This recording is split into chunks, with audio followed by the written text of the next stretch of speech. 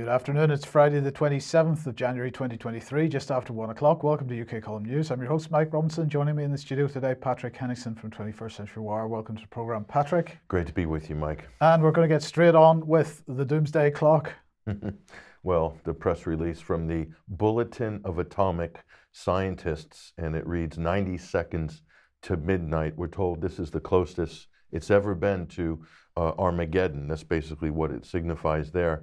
It's time to look at the clock closer, they're saying, because there's an unprecedented danger. Russia-Ukraine war pushes iconic doomsday clock closest to midnight ever in its history.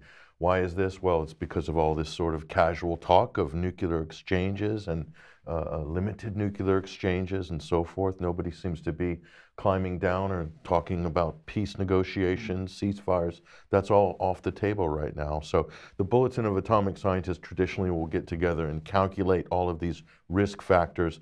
Okay, they also put climate change in there and the risk of, disinformation and disruptive technology. So there's a lot of questionable stuff that goes into their calculus. But on the issue of nuclear war and conflict, it's pretty straightforward, and they've been using the same methodology really since their founding.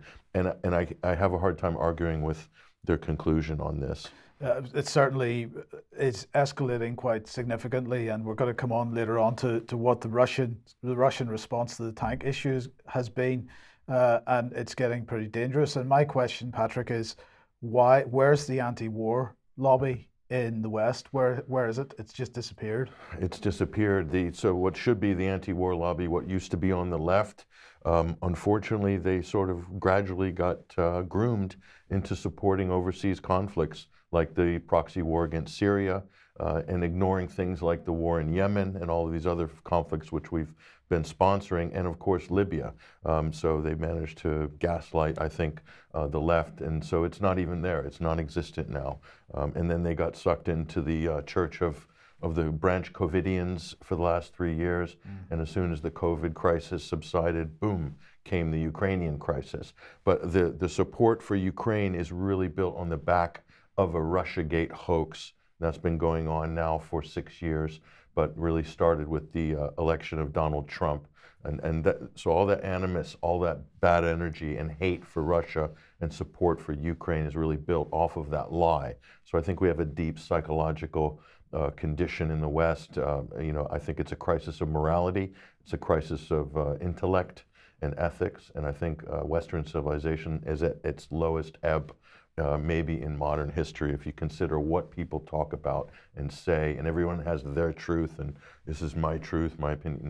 No one really wants to look at the objective facts of the situation. Yeah, so they're panicking. Yes, well, I'm not going to let Britain off with what you just said there, because of course Russiagate, you're absolutely right to highlight that, but of course that was driven partly from the UK through Richard Dearlove, Christopher Steele and so on, but coming off the back of an entire decade of propaganda and gaslighting with the Integrity Initiative and the Russia report and all this stuff, absolutely sourced in the UK. So let's have a look at some more gaslighting here from Defence Intelligence and their latest update on what's going on in Ukraine. Over the last 6 days, they say Russian online commentators have claimed Russian forces have made significant advances, breaking through Ukrainian defenses in 2 areas, and they're talking about Zaporizhia and Donetsk.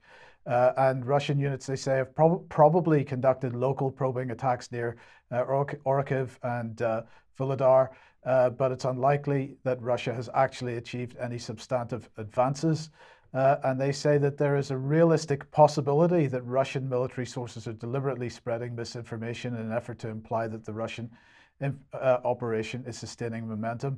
And of course, this nonsense is being amplified by the mainstream press without any criticism or critical thought. This just smacks of desperation, Mike. So the intelligence services are putting out, or the DOD's putting out what's Russia's probably spreading false rumors about how well they're doing on the field. It doesn't matter. It doesn't matter what the DOD says or what Russia says. The facts on the ground are the facts on the ground. And the problem, Mike, the problem in Britain and the problem in some European countries is they have blocked out and censored any other news sources other than Western ones about this conflict. So that means everybody in the West is in the dark. And if you believe that all the Western mainstream reporting is factual and not biased and not propagandized, not heavily propagandized, and you think all the Russian reporting or Serbian reporting or Hungarian reporting is somehow inaccurate and Putin's propaganda, well, the facts on the ground are the facts on the ground. And how things are proceeding in Ukraine, I'm afraid, is not going to be affected by what the British DoD is putting out as their interpretation of the conflict. And the same goes for the United States. In fact, in the United States, they don't even have this conversation. Right. They're just completely washed up in all these sort of razzmatazz of CNN weapons porn that they're doing right now with the Abrams tanks and all of these sort of procurements and things for Zelensky. Okay, so let's move over to the United States. And Victoria Nuland, who was giving evidence, if you could call it that, to a Senate committee, she was being questioned by Rand Paul and had this to say: in the context of Russia's decision to negotiate seriously withdraw its troops from Ukraine and return territories, I would certainly support the easing of sanctions. So what are they saying here? Well, unfortunately, this narrative is no different to what was being said in March last year. So this is what Victoria Nuland said in March 2022. The sanctions will end if Putin ends this war and helps rebuild Ukraine and reestablishes peace and recognizes the country's sovereignty and territorial integrity and right to exist. So lots of press suggesting that this is a step forward, perhaps, that the US saying that they would reduce sanctions in return for certain commitments from the Russian side. But in fact, the narrative is exactly as it was, just restating something that already existed.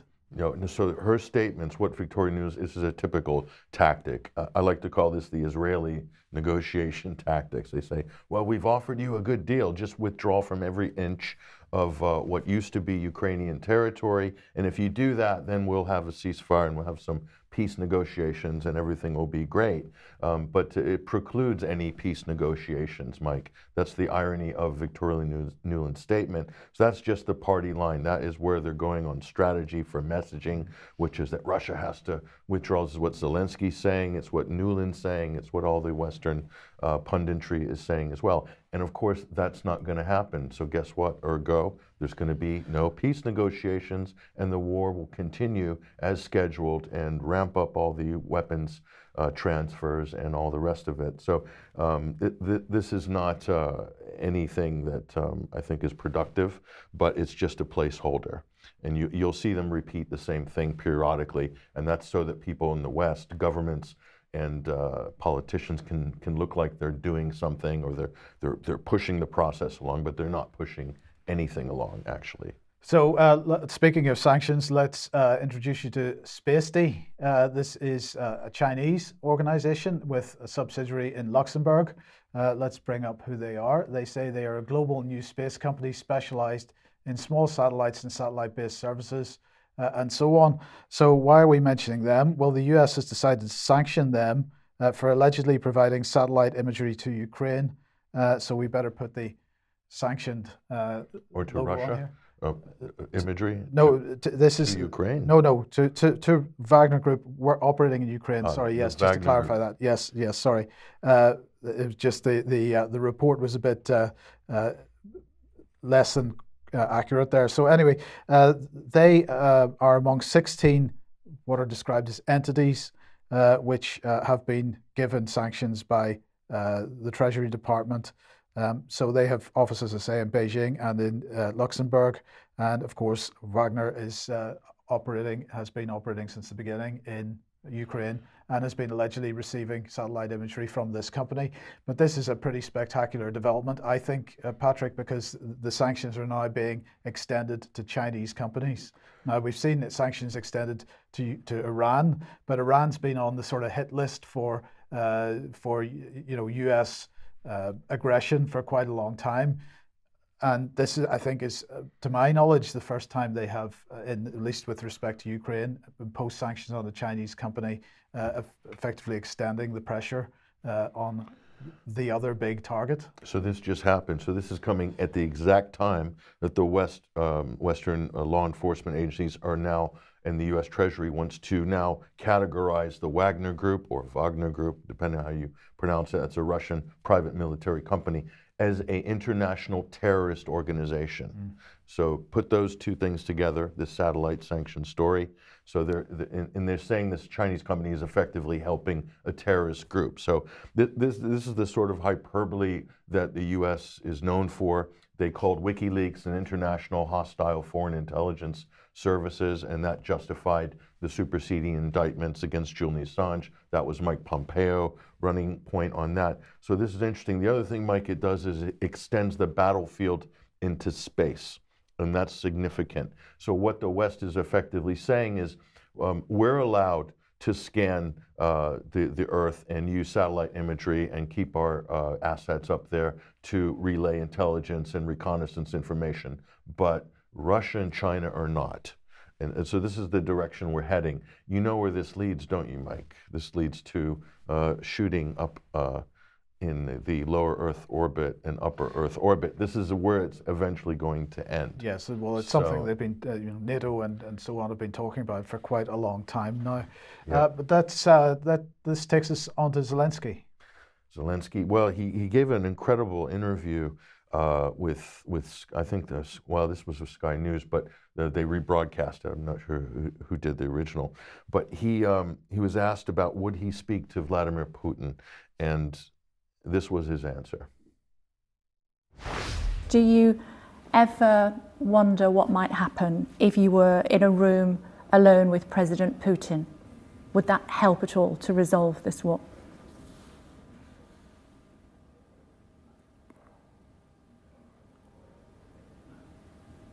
It's not interesting for me. Not interesting to meet. Not interesting to speak. Why? Because we had meeting with him in Normandy format. It was before the full-scale invasion. I saw the man who said one thing and then did another. Is it too late now? Too late? Not interesting. Who is he now? After full-scale invasion, for me, he's nobody. Nobody. So Putin's nobody, but Putin's the man that he has to negotiate with if he wants to end this war, right? Yeah, so Zelensky, he's a nobody. I don't want to speak to him. Send Sean Penn, he's my friend. More celebrities. Send Nancy Pelosi. Send Boris in with the long sleeves and the jacket. So, I mean, this is again, Mike, back to the original Victoria Nuland thing. Zelensky, same type of script. We're not going to negotiate with the Russians. We're not prepared to. Let's carry on with the war. And so, you won't have any sort of pushback in the Ukrainian media because Zelensky has banned opposition media. He's banned opposition political parties. If you speak up and you're seen or labeled as sympathetic to the Russian cause or a Russian talking point, like wanting to negotiate peace or stop the war or anything like that, you're attacked. You could be violently attacked in Ukraine. That's just the atmosphere right now.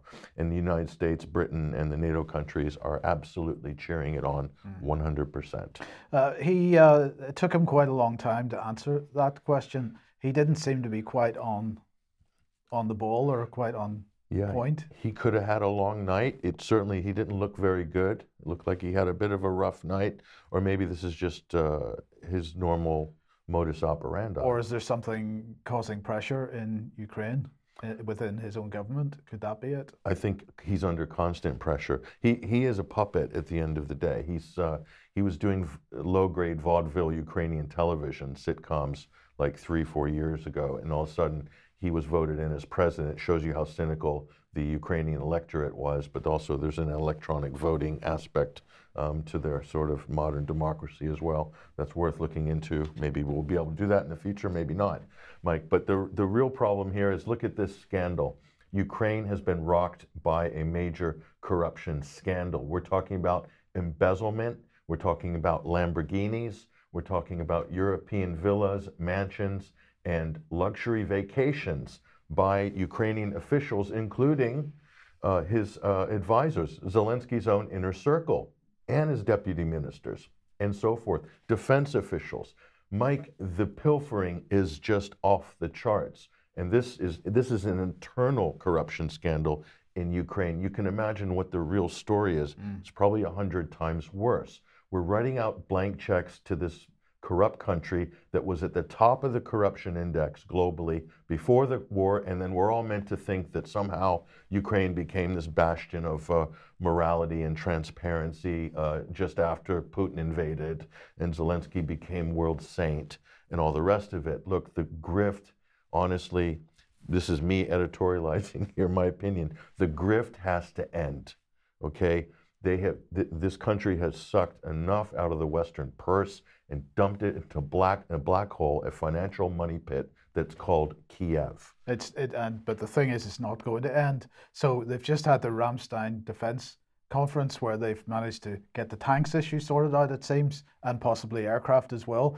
They are now talking about setting up a similar mechanism for the financial side to make sure that they can bully countries into keep pumping the money in as well. So, where is that money going? Where's the accountability for all the tax dollars that's gone into the Ukraine already? It should be an audit. There should be an audit of every penny. Can Europe afford it? Can the UK afford it? Can the United States afford to be pumping money and weapons and aid and all the rest of it? No, they can't.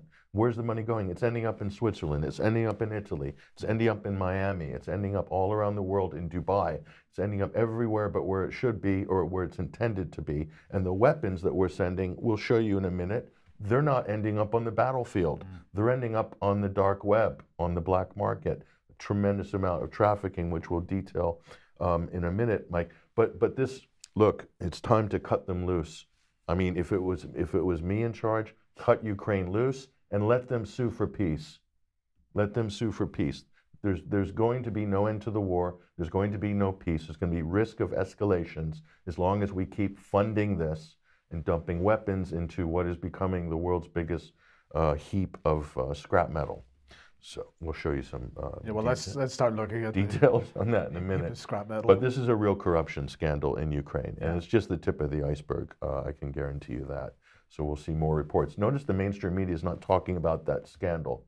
All of these Ukrainian officials forced to resign because of corruption. I'm not seeing that on the BBC. Why not? Shouldn't that be front and center? Shouldn't that be the #1 story? BBC, Times, you guys, not worth covering? Guardian, not worth covering. Must not be a significant story, especially since we're sending hundreds of millions of billions of dollars there. I guess it's nothing. Okay, let's move on to the tanks issue then. So the big ticket items, Mike. Last week we reported that the United States weren't going to send Abrams tanks. So this is an update on the delivery of the future scrap metal for Ukraine. And let's see Joe Biden. He's woken up and he's been told this is happening. So this is the M1 Abrams tank. This is the big ticket item for the United States. This is supposed to be the game changer. This is going to turn it all around for Ukraine. Well, according to British DOD, they don't have to turn it around because they're winning by a long shot and Russia's holding on for dear life, according to the intelligence update we just showed you, but disregard that. So here's the story. Biden reverses decision, pledges to send tanks. The key word, Mike, is pledges. Are they going to actually send them? Well, they've already said that they're not sending them in time for the spring offensive. So when are they sending them? They didn't say when they were going to send them. This is the thing. 31 M1 Abrams tanks to Ukraine and delivered within months. They were not specific how long that could be. My guess is, well, I'll make a prediction in a minute. And this includes training of Ukrainian personnel. That supposedly starts now, and that's going to be done in the United States. So just a little bit of a look in here, Mike. It takes years for U.S. specialists working on Abrams, engineers, specialists, tactical specialists, and all the mechanics and stuff, years before they get deployed with a battle group. Okay, and not only that, the United States has multiple groups around the country and around the world at which they can backfill and move around like pieces on a chessboard. Ukraine does not have that sort of personnel available to that skill level. So this means only two things, Mike. Either they're just blowing smoke here, or they're going to be sending in large teams of U.S. technical teams, which is what the United States had in Iraq, even after they handed multiple Abrams battle groups to the Iraqi armed forces. Okay, and I'll tell you this, on this issue of the Abrams tanks, for all the military heads out there, the United States withdrew technical support for its Abrams tanks in Iraq 1 month before ISIS appeared out of nowhere and took Iraq by storm. And guess what? Nothing happened with the Abrams tanks. They're expensive toys without U.S. support teams. That is just the fact, okay? So what they're talking about here is either massive U.S. deployment of so-called technical people, or they're just basically going through the motions to buy time. So let's look at this. Who's the real winner here? It's this, Mike. It's General Dynamics. Big payday for General Dynamics, because the 31 tanks they give to Zelensky, that means those are going to be replaced by another 30 or 50 brand new top-of-the-line Abrams tanks for the United States military. And those will be sitting somewhere in Texas or in California or whatever. So that's where that is. So let's go further. Just to do a recap here, tanks for Kiev. There he is. And we just think that because it's a scrap metal heap, only fitting Mike Trotter's independent trading company, New York, Paris, and Kiev. And Zelensky is begmanding. This is a combination of begging and demanding. Begmanding, and I don't take credit for that term. That's Joaquin Flores at New Resistance invented this term to describe Zelensky. I just think it's so fitting. And he does this on a daily basis. The begmanding begins, and so the United States, Germany, Britain, 31, 14 Leopards from Germany, and 14 Challengers. Let's do the math real quick on that, Mike. That's a total of 59 tanks. Is that going to be a game changer? This is the question. But we're told this is a big deal. Has this not dominated the media coverage all week? This is like everything. Let's take a look, though. Just to remind people, this is that little handy little fun fact and graphic we showed you. These are combat tank fleets from around the world. Rough numbers, but relatively accurate here. Russia, 12,566. Next is North Korea with 6,600, and it goes down from there. The United States have got 5,500. So yeah, we'll take a look at it. Where's Ukraine? Just a little reminder, there they are, 1,890. Who knows what that true number is? Well, lots of those have disappeared. They've been broken down, or they've been destroyed, or whatever. So the true number is more likely to be what, 0? Yeah, well, not 0, but probably substantially less than what it was when this chart was made. But add in those 59 tanks from the West, so that's the current number before the latest round of tanks from the West, 1,890. Let's just do an update on that. Zelensky wants to know as well. And there he is. And the grand total is, new tank total for Ukraine, 1,949. So what do you think? I think it's going to make no difference whatsoever. But look, let's. This is sending a strong message to the Russians. Well, let's see how strong a message it is sending to the Russians. So the Russians not terribly impressed. This is Dmitry Peskov saying there have been repeated statements from the European capitals and from Washington that the sending of various weapon systems, including tanks, to Ukraine by no means signifies the involvement of these countries or NATO in hostilities in Ukraine. We strongly disagree with this. Moscow perceives everything that both the alliance and the capitals I mentioned have been doing as direct involvement in the conflict. We see that this is growing. So this cannot be ignored, Patrick. This is the Russians being very clear, and they've been very patient, I think, with what the West has been doing over the last year. And that patience, I think, is wearing thin at this point. They see that this is becoming much more a direct involvement of NATO countries in a conflict, and therefore direct conflict with them. What's the European attitude to this? Well, here, let's bring Stefano Sannino on. He's the Secretary General of the European External Action Services, like the EU Foreign Office. And he said, Putin has moved from a concept of special operation to a concept now of a war against NATO and the West. Why should that be a surprise to anybody under these circumstances? When, this is typical gaslighting once again. from an EU leader saying, almost implying that Putin is doing something wrong by taking this attitude, when in fact Putin is merely finally acknowledging, recognizing, and being public about that acknowledgement. So we have what the reality on the ground is. All Western leaders have been saying Ukraine needs to be in NATO. This needs to happen. Ukrainian membership. They push Sweden and Finland to join NATO. They're working on Georgia and the others, surrounding Russia with NATO. And this person, the Secretary General of European External Action Services, Mr. Cenino, he's saying that this is Russian aggression. Yes. So NATO expansion is Russian aggression. Look, I'll make Biden 1 year ago was asked, well, are you going to send tanks? And he said, no, that'll be World War III. I wish we had the clip today, but it's circulating online. No, we're not going to send tanks. That'll be World War III. 11 months later, and they're sending tanks. And the Germans are sending tanks. And by the way, I wish I put the graphics in. The German tanks have the Iron Cross on them. Okay, and also the Straight Cross as well. So yeah, the Germans sending Panzers into Ukraine against the Russians. Little deja vu. Isn't that great? Yes. What have we learned in 80 years? Well, then the question comes, why is, you're saying about Biden and World War III and whatnot, but we don't actually have a direct date for when Biden's sending them yet. The question is, what's the reticence? What's the holdback here? And well, maybe this is part of it. This is certainly something that Brian's been hinting at. So this is TASS, of course. American Abrams tanks vulnerable even to Soviet-era weapons, says expert. US President Joe Biden announced on the 25th that Washington would hand over 31 Abrams tanks to the Kiev regime. So let's just look at what the expert was saying. Abrams tanks repeatedly demonstrated their vulnerability during the hostilities in Iraq, the expert pointed out. And this is a quote, as the Iraq combat experience shows, they went up in flames. The tank turret was pierced by a 100mm armor-piercing blunt-nosed projectile fired by a T-55 tank. There are instances where Abrams vehicles were struck by automatic guns of both Bradley and our BM-2 infantry fighting vehicles. And really what he was going on to say was that your comment was scrap metal. These will be turned into scrap metal on the battlefield very quickly.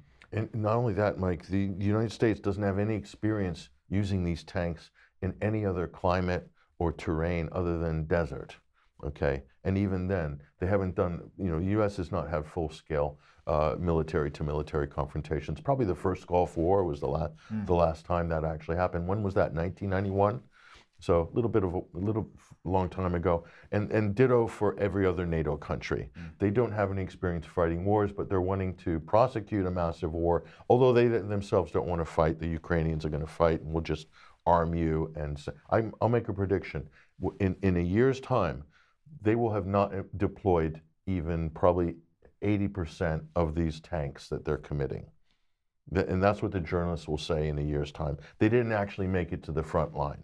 So all the promises were made today in early 2023, but it was just too complicated and not practical to actually happen. So I think so much of this is posturing and propaganda to keep U.S. has to put a little bit in to keep Europe interested. Europe's got to put a little bit in to placate Washington on this, and Britain's the kind of chief whip, in the background, making sure everybody's doing what they're supposed to be doing to prosecute the war. And meanwhile, it not going to affect the facts on the ground at all. And the facts on the ground is Ukraine has lost a third of its territory, okay? And that's not going back. Sorry, I don't know how they plan on taking all that back unless there's a nuclear war. Or is that the plan? Is that the plan by Washington? Is this why they keep saying Putin could use a tactical nuke if he felt he's cornered? Like this talking point. Russia uses tactical nukes when they're cornered. When did Russia ever use a tactical nuke ever? They haven't.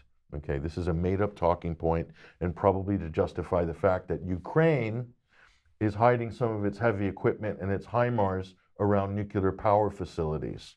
Just like they used the civilians of Mariupol as human shields, like ISIS does. That's what terrorists do. They're doing the same. They're hiding some of their weapons and heavy equipment and assets around civilian nuclear power facilities. around the country to protect them, obviously. So, and you know, that's the reality of what's happening. So, if this is a war that the West is, you know, thinks they're going to win, or they think that this is honorable, or this is all happening above board, it doesn't look like it when you actually do some basic investigation. Okay. So this brings us to another point. What happens to all these weapons, Mike? What happens when they reach Ukraine? Here's an excellent interview here by French international lawyer. He, by the way, worked with former U.S. Attorney General Ramsey Clark and many other good organizations. His name's Arnaud Devalet. And he gave a really amazing interview, which we conducted maybe about a week or two ago, recently anyway, about this issue, about this important issue here.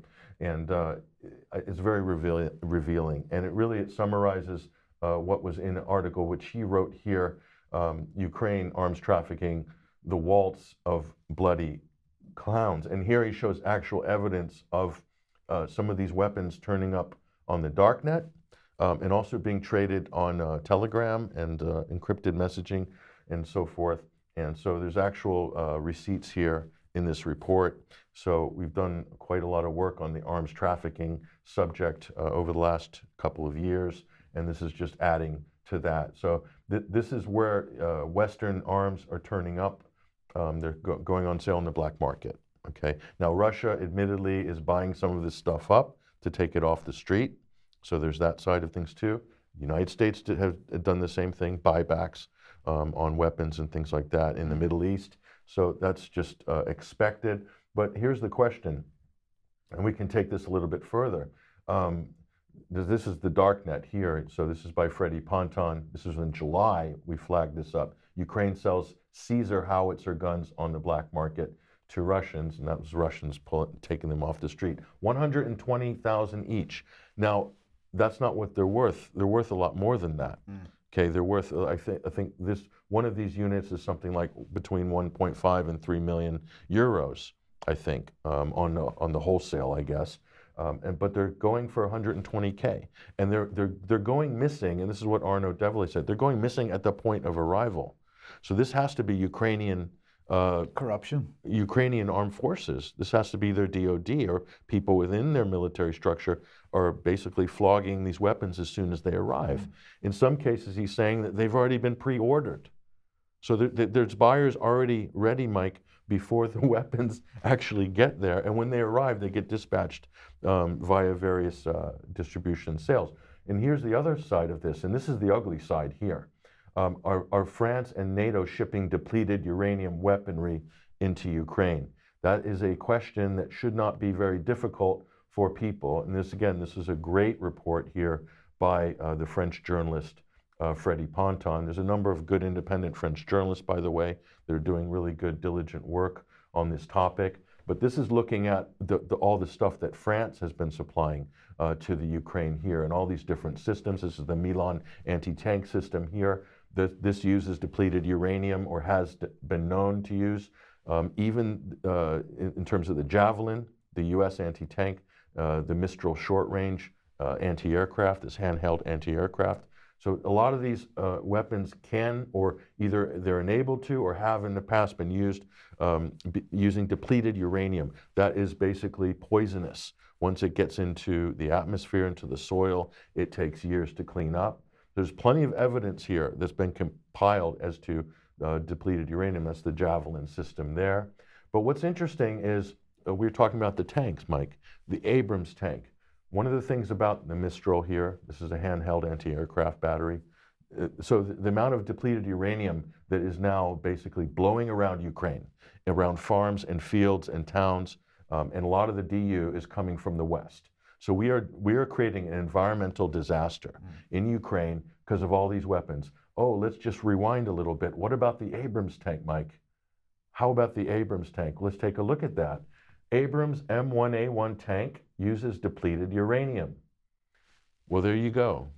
So there's more DU heading for Ukraine. And of course, we did that in Iraq. We sprayed depleted uranium all over Iraq, and Iraq suffered from birth abnormalities, deformations for years after, still is, as far as I know. Huge numbers of stillbirths, huge numbers of deaths as a result of the amount of DU that we scattered across that country. And we're going to do that in Ukraine as well, it seems. Are we paying any compensation to those Iraqis? Are we going to pay compensation from the West, the people supplying the arms? Will our governments pay compensation to the future generation of Ukrainians who are sick, ill, or die, or birth defects as a result of depleted uranium from all the weapons NATO countries are sending? Are we going to pay compensation? Do you think that would be fair? Or we've got budgets allocated for that? No, we're not going to pay because we didn't pay the Iraqis. So we don't care about Ukrainians. Our governments don't care. If they cared, they wouldn't be dumping depleted uranium all over the country. Simple. So let's have a look at arms spending then. And well, the UK government has decided to announce the amount of money that was spent in 2021 and 2022. So £21 billion. This is spending on with UK defence firms. This is not the total defence spending. And they're quite happy to tell us how much they've spent in the various regions because they're very excited about it. So £21.1 billion is the total MOD expenditure with UK industry and commerce. That's 3% increase on the previous year when accounting for inflation. So that works out at £310 for every person living in the United Kingdom. So that's very exciting. Well, let's have a look at this little graph then, which shows the amount of spending, which is, well, there's two lines on that. The bottom line, this sort of light pink line, is the day-to-day price, the price at the time, or the price at the time. So, you know, in 2013, they were spending something a lot, what was that, about 18.9 billion. And now it's 21.1 billion. The dark line is showing that inflation adjusted. So actually you can see that even at this point in 2023, well, the numbers for 2021, 2022, they're still spending, when you adjust for inflation, quite a lot less than they were in 2013, 2014. So, you know, that's the reality of what's going on. Nonetheless, it's heading north at the moment, and in the United States, it's the same. So here's Military Times. U.S. arms export approval soared in 2022. That's one part of this story. They're saying that, well, let's bring it on screen. Sales of military weapons between the U.S. and foreign governments shot up to nearly 51.9 billion in 2022. But the total represented a 49% jump from 34.8 billion in sales the previous year.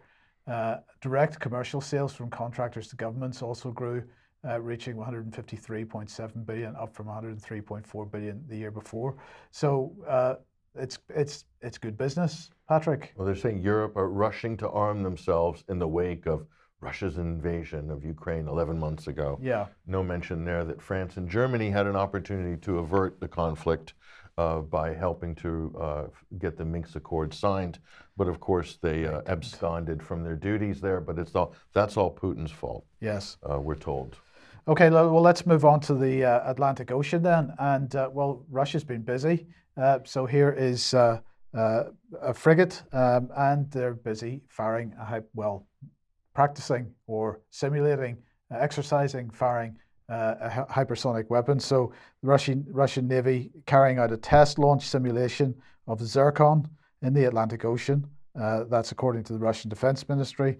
So they were practicing hitting with a Zircon hypersonic missile a target, simulating an enemy warship at a distance of more than 900 kilometers.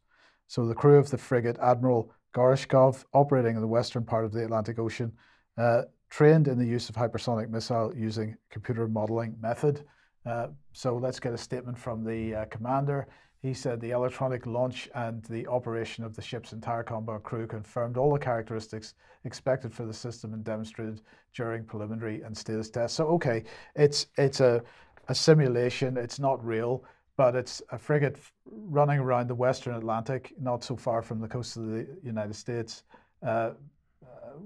We haven't seen any response from the US yet to this, but it must be of concern.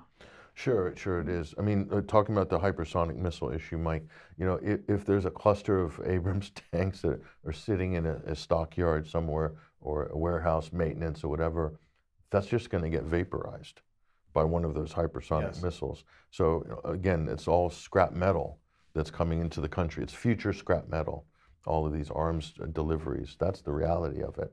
This is what's happened since. How much stuff has been lost? It didn't even get deployed into the field. Paid for by the European public money, paid for by debt in Europe, debt in the United States.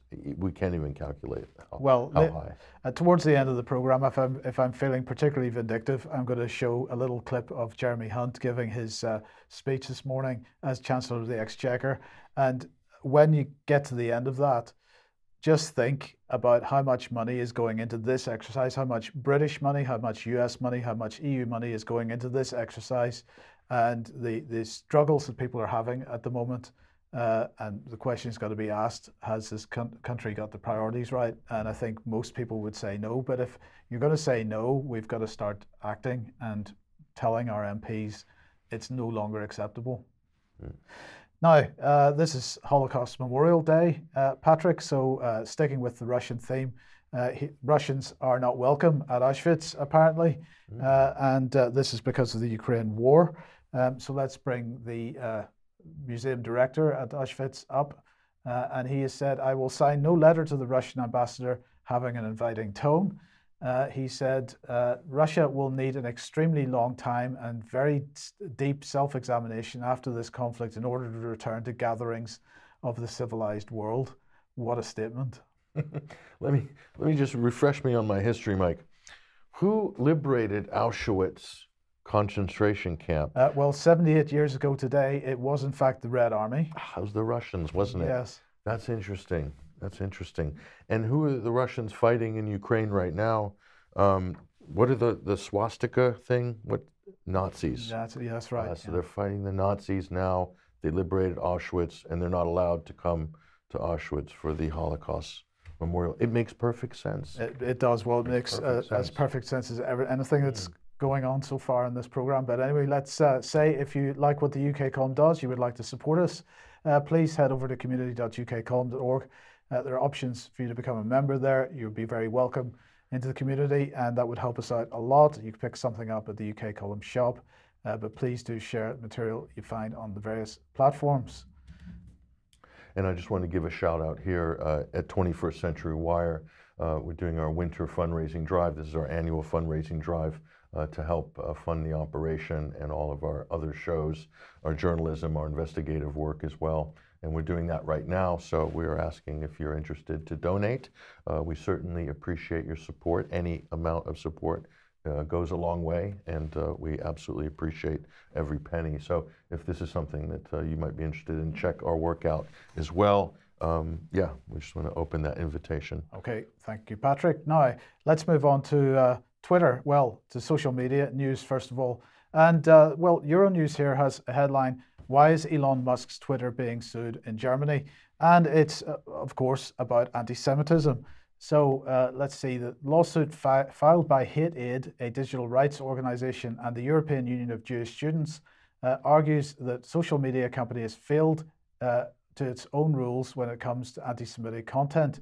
The organization claims the tweets in question were reported to Twitter but not taken down. The platform even allegedly refused to remove one comment related to Holocaust denial, which is criminalized in Germany. Now, we're not allowed to see what these tweets are because they're not linked in this new Euronews article, so we can't make any kind of decision about this. But this is the key part. The case will try to determine whether Twitter is legally obliged to remove such material. But what's unique about the case is that the organization isn't suing Twitter on the basis of German law, but on the platform's own terms of service and rules, as explains Josephine Ballon, head of legal at Hate Aid. Now, this is very important, on the platform's own terms of service. What a coincidence, because of course here in the UK, as the online safety bill is continuing its way through Parliament, one of the big issues over the last number of months has been this issue of harmful, legal but harmful. And what does legal but harmful mean? What's the definition? There's been lots of pushback, and so the government has dropped that idea. But what's it dropped that idea in favour of? Let's remind ourselves, here's Michelle Donnellan writing in Conservative Home a few days ago. For adults, my new triple shield, she said, mechanism delivers choice. where content is illegal, clearly it should be removed. But if a platform says in its terms and conditions that it does not allow certain content, they must keep that promise and remove it. So again, it's an attack, or it's the attack vector in terms of censorship is the terms of service. So I'm finding it very interesting, Patrick. Has there been some recognition, some agreement between international partners that this is a good mechanism for censorship in the future if governments legislatively have not got the confidence to move ahead with this idea of legal but harmful, removing harms in some kind of arbitrary way, forcing social media companies therefore to impose whatever restrictions they have and consistently impose whatever restrictions they have in their terms of service. I just find it interesting that this approach is now being taken in different countries. So then the question, Mike, is what about the terms of service? How specific will the terms of service be if they talk about hate speech or hate crime, which isn't actually legally defined, by the way? A lot of people aren't aware of that. It's just kind of an arbitrary label. So if they say that, so it's up to the social media companies to how they're going to word that. The problem is if they say that we'll remove hateful content or whatever, that's how long is a piece of string? Hateful content or hate speech. Now, there has been a problem with fake hate crimes. This is an established practice by certain organizations that want to get more attention or get more sympathy or support. This is a reality. In the physical world, fake hate crimes are real. And online, they're probably very easy to do. And if you look at some of these counterintelligence and online boiler rooms run by various militaries in NATO, i.e. Brigade 77 and so forth, right. What's to stop a group within a cell like that to start posing as extreme far right and putting up anti-Semitic or bigoted language and attacking Jews and so forth, and then all of a sudden the groups, the anti-hate groups, then go to the government and say, look at all this hate speech. They have to remove this immediately. It's too much. It's too much. And the government comes in and fines them, how many million a day, because they're not removing it fast enough. Well, in fact, they're talking about custodial sentences for executives if those terms and conditions are not enforced. How do you know what's legitimate in terms of what people are actually posting? It's amazing how the fringe freak activity online is going to be used to determine if these social media companies are going to be able to exist at all. It is just beyond the pale. The whole thing is ridiculous. If it's not illegal, then it shouldn't be prohibited. So, is it the government's job to make sure that people don't feel offended or don't feel, quote, harmed? What does harmed mean? Again, there's no definition for that. This whole thing is ridiculous. It's designed to throttle free speech and freedom of expression. And this is the chief desire of governments right now. They want to throttle speech and centralized speech control through fact checkers, or they'll do it by trying to maneuver big tech companies into a corner. Okay, in the U.S., they threaten to break them up. That's the behind-the-scenes threat. We're going to break you up, like we did Bell Telecoms and so forth, with antitrust legislation. So in Europe, if you get a Twitter legal notice, it usually comes from Germany, because either all the legal issues in Europe are handled in Germany, or all of the agents of influence who are trolling my account and other people always get a German legal notice in their inbox saying, we've looked in it, it's not violation of German law. I've got a half a dozen of these before I got banned. By the way, I'm back on Twitter as of this week. And a number of others as well. Pepe Escobar, Scott Ritter, and a number of other accounts just reappeared this week. So after 18 months of being banned, I'm back on Twitter at 21Wire. So Elon Musk, the compassionate, has allowed me back. So thank you, Elon, for that. Most appreciated. But yeah, so it is coming from Germany. So that's interesting. So Germany is somehow a hub of activity. Is it the NSA boiler rooms there in Stuttgart airspace doing that? Troll farms in U.S. military bases in Germany? Or is that where it's coming from? I mean, good question. All these pings on Twitter for legal notices, we'll see. But what about Facebook then? Well, Facebook is going to be letting Trump back in the fold, Mike, on Instagram and Facebook. He's back on Twitter. He hasn't used it yet. It's the fundraising, Mike. This is one of the reasons why they've yanked him off and kept him off, is because he's raised a lot of money on social media, a lot of money through social media. It wasn't just because Trump's speech is dangerous, but also this is a huge boon for the traffic, because when you have the biggest accounts like this coming back, a lot of excitement, and it energizes the platforms. So the advertisers, of course, are interested, despite what they might be saying in terms of how much they hate Trump. But the head of global affairs at Facebook in Palo Alto, California, is a familiar face. To the British, anyway? To the British. And do you know who it is, Mike? Yes. It's the former leader of the Liberal Democrat Party. Former Deputy Prime Minister? Who destroyed the Liberal Democrat Party by doing a 11 p.m. last-minute deal with David Cameron, a power-sharing agreement. So that was an amazing move by the Tories. But their Machiavellian skills never cease to impress us. But here's Nick Clegg, talking about Facebook banning Trump, and that Facebook doesn't play winners and losers in politics. All right. Let's listen to Cleggy. Other people who maybe still didn't get suspended on Facebook or Instagram who have done or said other things. And I'm just trying to get a sense of where the community standards are for political speech and what you took from that day on that decision.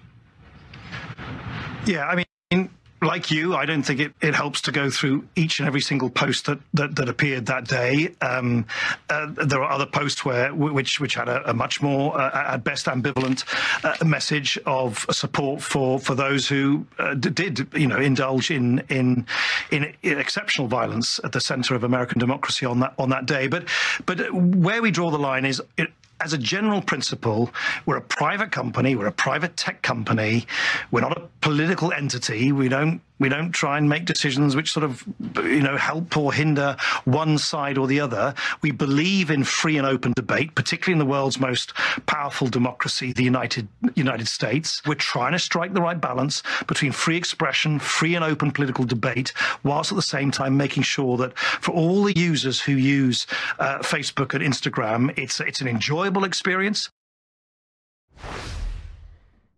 Yeah, what qualifies them to find this balance? He's lying. They do play winners and losers. They are partisan. They are biased. They absolutely went after conservative accounts. They purged thousands of those accounts before the 2020 elections, okay? And they took the President of the United States off the platform who didn't commit any crime or anything like that. So, and it turns out, Mike, the whole January 6th farrago, all the evidence that continues to come out is that the whole thing was driven by FBI paid informants. And this thing was a perfect storm that was set up to happen for maximum theatrical effect. Okay, that's the evidence. Okay, so what Nick Clegg is telling you is total partisan propaganda. And again, it's the British influence in U.S. elections. So Christopher Steele, Nick Clegg, Spygate. It's interesting, isn't it, how Britain's got its hand meddling, interfering in U.S. Political affairs at the very key junctures as well. Very well positioned. I would say Britain's very good at what they do in that department.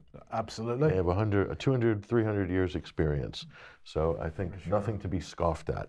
But here's the story that you need to look at. The feds are adapting an AI system used to silence ISIS, or the Islamic extremists online, to combat American dissent on vaccines and elections. The federal government working hand in hand with universities, private companies, and big tech, and funneling millions of dollars of taxpayer money to fund AI censorship programs to be used on American citizens here. Just a snapshot. This is really an embodiment of the whole of society censorship framework that departments like the Department of Homeland Security, DHS, talked about as being their utopian vision for censorship only a few years ago, says Mr. Benz, featured in this article here. Excellent piece here, by the way. We see it now coming to fruition. What's he talking about as well? And if you think about the Twitter files, Mike, and the sort of manual censorship, i.e. pressure put by government agencies like the FBI, DHS, HSS, NSA, CIA, directly on big tech with blacklists and so forth. Where are they getting those blacklists? Because they're not all coming from government. They're working with university departments, think tanks, and other programs that are getting federal funded. So here's the flow chart.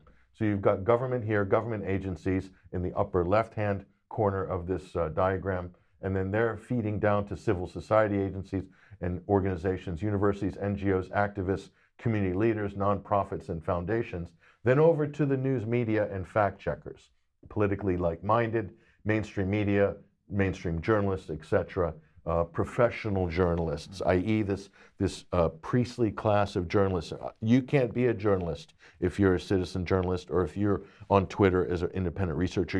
You shouldn't be allowed to call yourself a journalist. You have to belong to the special super class, okay? And then feeds that up to the private sector. That's big tech. The important box on here, Mike, is the one that nobody pays attention to. That's in the lower left-hand corner, okay? That's the quote civil society box. These are university teams of academics, some of which are augmented by former Facebook executives who go into these universities and departments, and they draw up blacklists and they draw up heat maps as to what they call mapping disinformation, using Glyphy and using CrowdTangle and some of these web tools. They are not mapping disinformation. They're mapping dissent. They're mapping dissident speech. They're doxing users on Twitter, on Facebook, and I say this because I'm one of those people, okay? And I've been featured in their 21st Century Wire has been featured in their academic findings, papers, and conferences. So I know exactly how this works, and we've been tracking this really since they started doing this type of work. And this was launched in the wake of Donald Trump's victory in the 2016 election. It caused a massive crisis in the Democratic Party, and they mobilized all of their assets, money, and anything they could get their hands on to try to basically find out how they can control the social media, how they control speech on the internet. And you're seeing right with this diagram exactly how it's done now. So understand all of those actors together work as a system. And this is how it works. So the Integrity Initiative is kind of an interesting, Mike, parallel to that, because it does sort of, function in the same way. Well, it was a civil society organization. It was set up as a charity, as we know, and it involved people from all those various other groups. So you had people from universities, had people from NGOs, it had people from mainstream media, it had people from the military and the intelligence services. So quite a diverse group. Obviously not all core members of that organization, of the Institute for Statecraft, but they were all associated with it in some way. And Atlantic Council and the DFR labs were part of that mix. Yes. And then they would communicate with big tech. And by the way, head of the DFR labs and Atlantic Council went straight to Facebook, Ben Nemo. So is he involved in this censorship matrix? I think he is. Is he involved in validating blacklists of journalists and activists that need to be silenced on Facebook? It's highly likely that he would be. We don't know for sure, but certainly looking at his pedigree with the Institute for or Integrity Initiative type activity and Atlantic Council and his statements in public and supporting Bellingcat, I would tend to think that he would be involved in that same activity at Facebook. Yeah. So that is global censorship coming out of America with a multinational team there, including Nick Clegg and others. Yeah. So it's a very interesting story. Okay, let's move on to health then. And the JCVI has issued, that's the Joint Committee on Vaccination and Immunisation, has issued a statement on boosters for this autumn, Patrick. And here's what they have to say. The Joint Committee on Vaccination and Immunisation has advised that plans should be made for those at higher risk of severe COVID-19 to be offered a booster vaccination this autumn in 2023. The JCVI also advised that for a smaller group of people, such as those who are older or who are immunosuppressed, an extra booster vaccine dose in the spring should also be planned for. Advice regarding the spring 2023 COVID-19 program will be provided shortly. So here is the Professor Wei Shen Lim from the JCVI saying, well, basically, the vaccine continues, his words, to reduce severe disease across the population while helping to protect the NHS. So they continue to spout this nonsense. This is why we have advised planning for further booster vaccines for persons at higher risk of illness through an autumn booster program this year. Now, what's interesting is that they're actually talking about ending the vaccine offer. They call it an offer. It's like, Marks and Spencer's or something. Get our winter offer this year. So they're ending the winter offer for vaccines. For example, they're going to close the autumn booster campaign and the first booster after the 12th of February 2023. So that's for the autumn 2022 booster campaign. They're going to end that offer in February 2023, and they strongly encourage everyone who is currently eligible for the first booster to come and get their booster before the offer closes. It's like you're listening to somebody from Main Street or something. It's get it while supplies last. Well, exactly. So anyway, they seem to be ramping down this to some degree, but in the meantime, of course, the vaccine injured continue to be unheard by the mainstream press and so on. And Andrew Bridgen, MP, of course, as everybody knows now, has taken a stand on this. Many of UK column viewers have been writing to their MPs and asking for comment on this. And I just wanted to highlight one. We'll highlight others over the coming days. But I just wanted to highlight one to give an example of how obscene some of these responses are. So here is Graham Stewart, MP, who's the MP for Beverley and Holderness. And this is his response to someone who asked some very specific questions. So Graham Stewart didn't address any of the questions that he was asked at all, but he made this statement. He said, "Thank you for contacting me about Andrew Bridgen, MP for North West Leicestershire. Mr. Bridgen's spread of misinformation about the COVID-19 vaccines is deeply offensive," is the claim of this MP. He went on to say this: "As a nation, we should be very proud of what has been achieved through the vaccine programme. The vaccine is the best defence against COVID-19 we have." And he said, misinformation about the vaccine causing harm and costs lives. He has not, I am certain, if he's making a statement like that, spoken to anyone who has been injured as a result of taking a COVID-19 vaccine.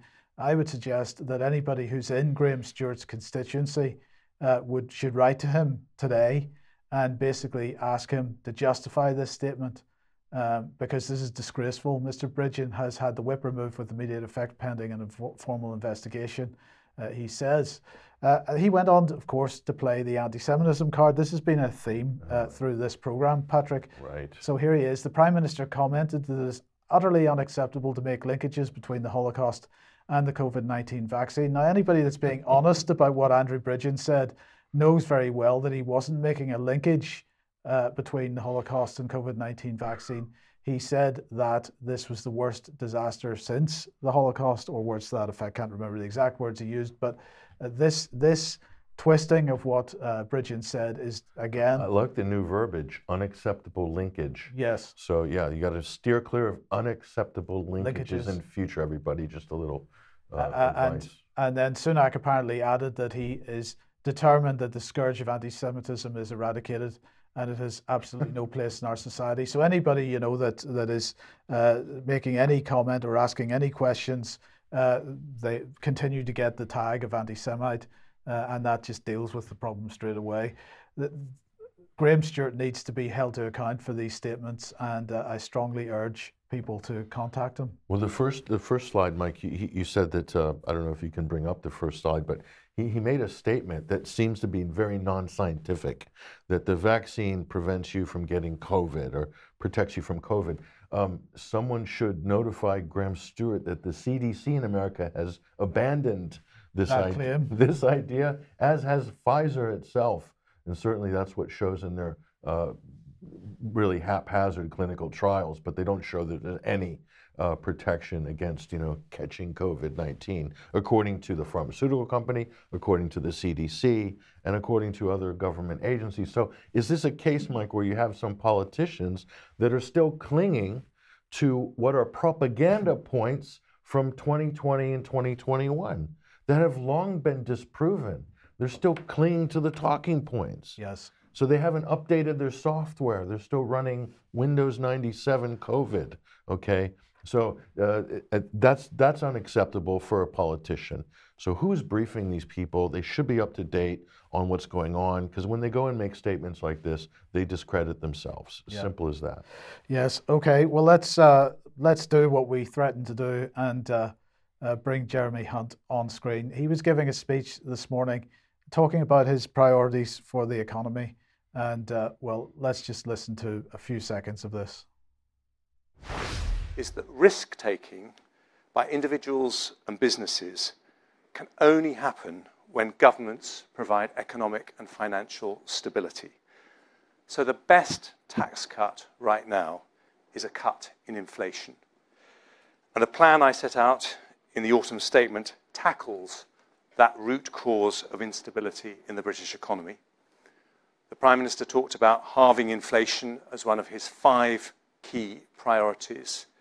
And doing so is the only sustainable way to restore industrial harmony. So there we go. We're going to restore industrial harmony by tackling inflation. And of course, did he mention money printing? Did he mention government debt? Did he mention the things which actually drive inflation? No, he didn't. What he went on to mention was what a great country Britain is for tech companies. They particularly want life sciences. They want Silicon Valley all to leave California and come to the UK and build their tech companies here. The capability of the City of London combined with the research strengths of our universities make our aspiration to be a technology superpower not just ambitious but achievable, he said. And today I'm here to say the government is determined to make it happen. This should make people, never mind what thousands of people dying in Ukraine, don't worry about that, because our government's looking after us. We're going to build Britain into a technological superpower.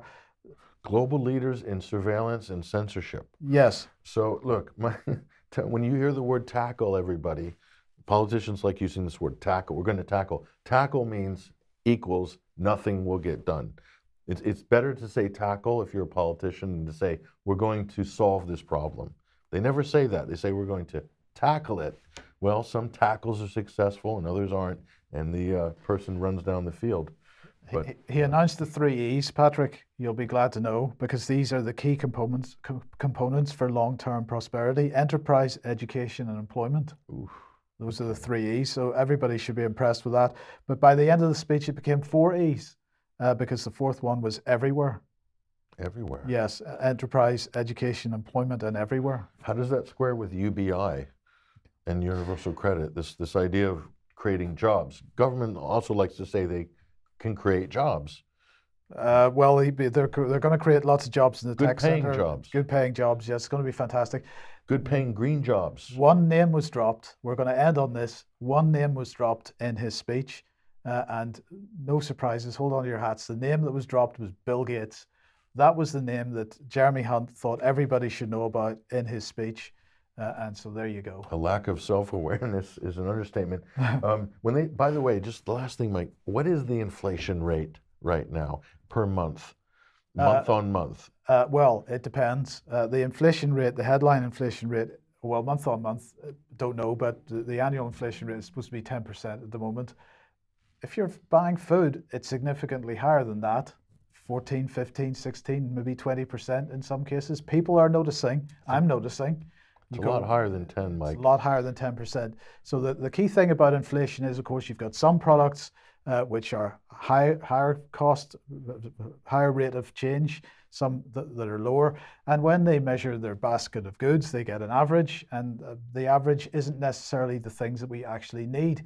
So if there's some things that are maybe luxury purchases where there isn't much inflation because people don't have much money, and therefore actually there's downward pressure on the prices of luxury goods, then that tends to offset the reality.